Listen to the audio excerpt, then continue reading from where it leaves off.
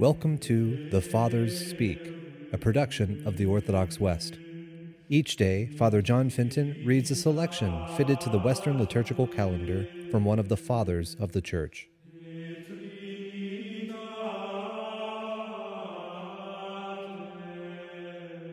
From a sermon by our Father among the Saints, Augustine. It is time to agree with the adversary quickly. God is patient, seeing the wicked things done every day and not punishing them. But this does not mean that judgment is not coming quickly. What seems long drawn out in terms of human life is very short to God. But let this too be long. Let it be as drawn out as you like to suppose, as you like to say, as you like to imagine. Put off the day of judgment as much not as Scripture advises, but as your imagination devises. Put it off as much as you like. You are not going to defer your own last day very long, are you? That is, the last day of your life on which you are going to make your exit from this body. Be assured of old age, if you can. But who can be? From the moment people begin to be able to live, they are also able to die, aren't they? The beginning of life introduces the possibility of death. On this earth, and in the human race, the only one who cannot yet die is the one who has not yet either begun to live. So the day is uncertain and must be expected as a possibility every day. But if the day is uncertain and must be expected as a possibility every day, make it up with your adversary while he is with you on the road. This life is called a road along which everybody travels, and this adversary does not go away. But who is this adversary? This adversary is not the devil, for Scripture would never urge you to come to an agreement with the devil. So there is another adversary, whom man turns into his adversary. If the devil were this adversary, he would not be with you on the road. The reason this one is with you on the road is to come to an agreement with you. He knows that unless you come to an agreement on the road, he will hand you over to the judge to the officer, and the officer to prison. These words are gospel. Let those who have read them or heard them remember them as I do. So who is the adversary? The Word of God. The Word of God is your adversary. Why is it your adversary? Because it commands things against the grain which you don't do.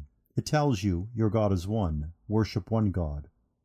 What you want is to put away the one God who is like the lawful husband of your soul and go fornicating.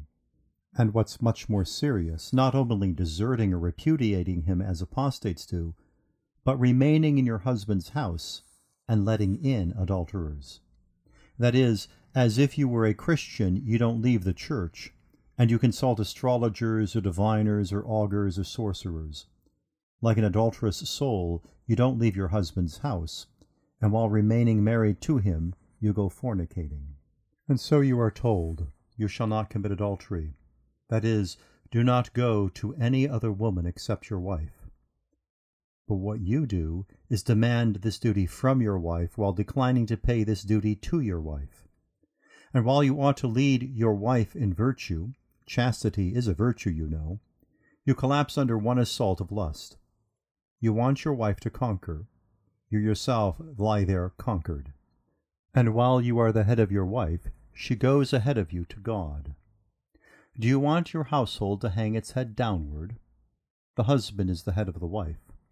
But where the wife lives better than the husband, the household hangs its head downward.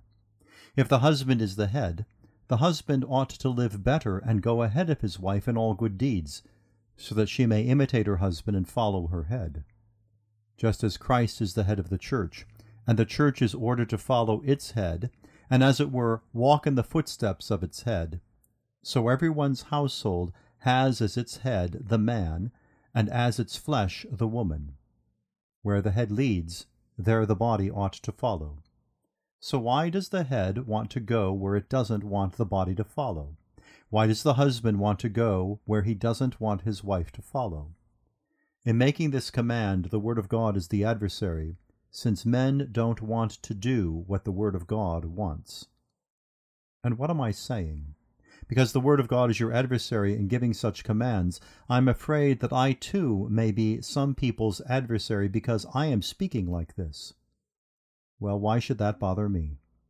May he who terrifies me into speaking make me brave enough not to fear the complaints of men.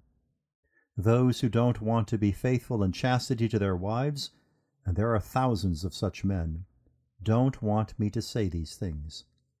But whether they want me to or not, I am going to say them.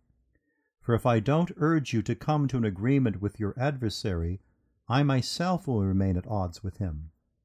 The one who tells you to behave is the same as the one who tells me to speak. If you are his adversaries by not doing what he tells you to do, I shall remain his adversary by not saying what he tells me to say.